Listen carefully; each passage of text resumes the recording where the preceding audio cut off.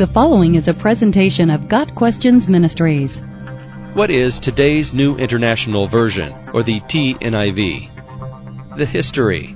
The Today's New International Version was published in 2005 by Zondervan, while the rights to it are held by Biblica, a nonprofit that uses revenue gained from Bible sales to translate and distribute Bibles in indigenous languages all over the world. Today's New International Version was designed to reflect the New International Version while clarifying and updating passages and words to provide a more timely, contemporary English rendition for a new generation of Bible readers.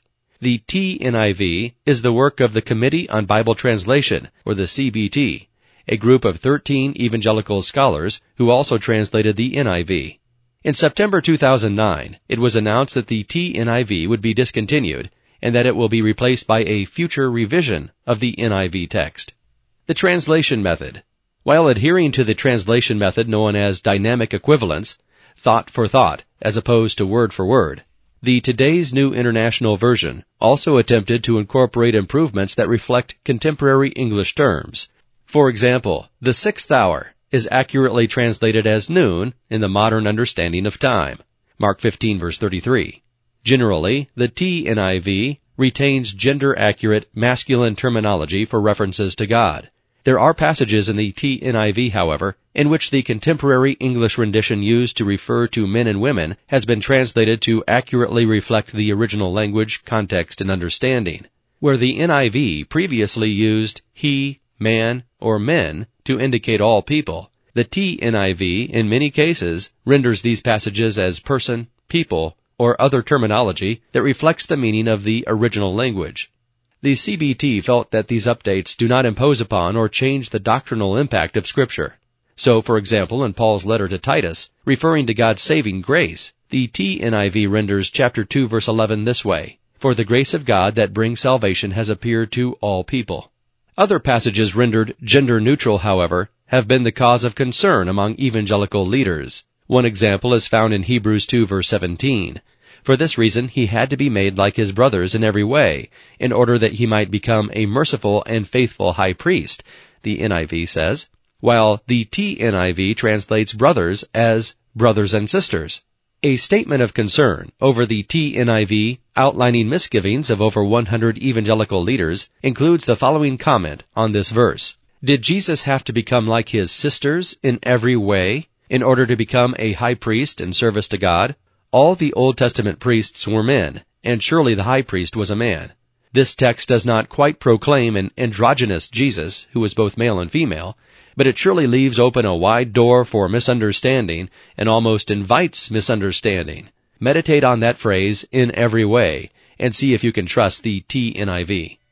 Other notable changes are that Christ has regularly been rendered as Messiah, and saints has often been replaced with terms such as God's people or believers.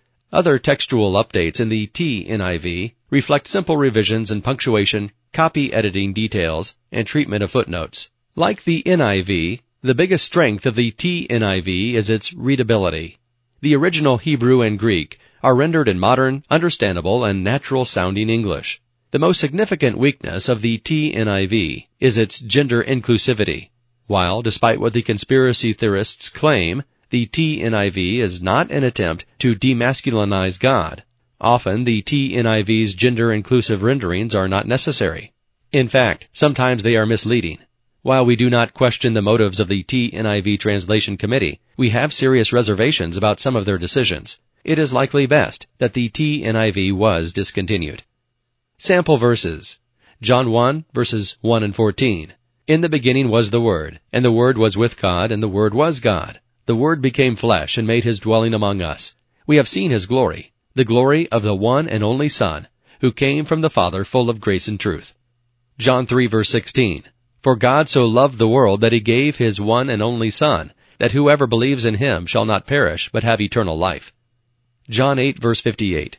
Very truly I tell you, Jesus answered, before Abraham was born, I am.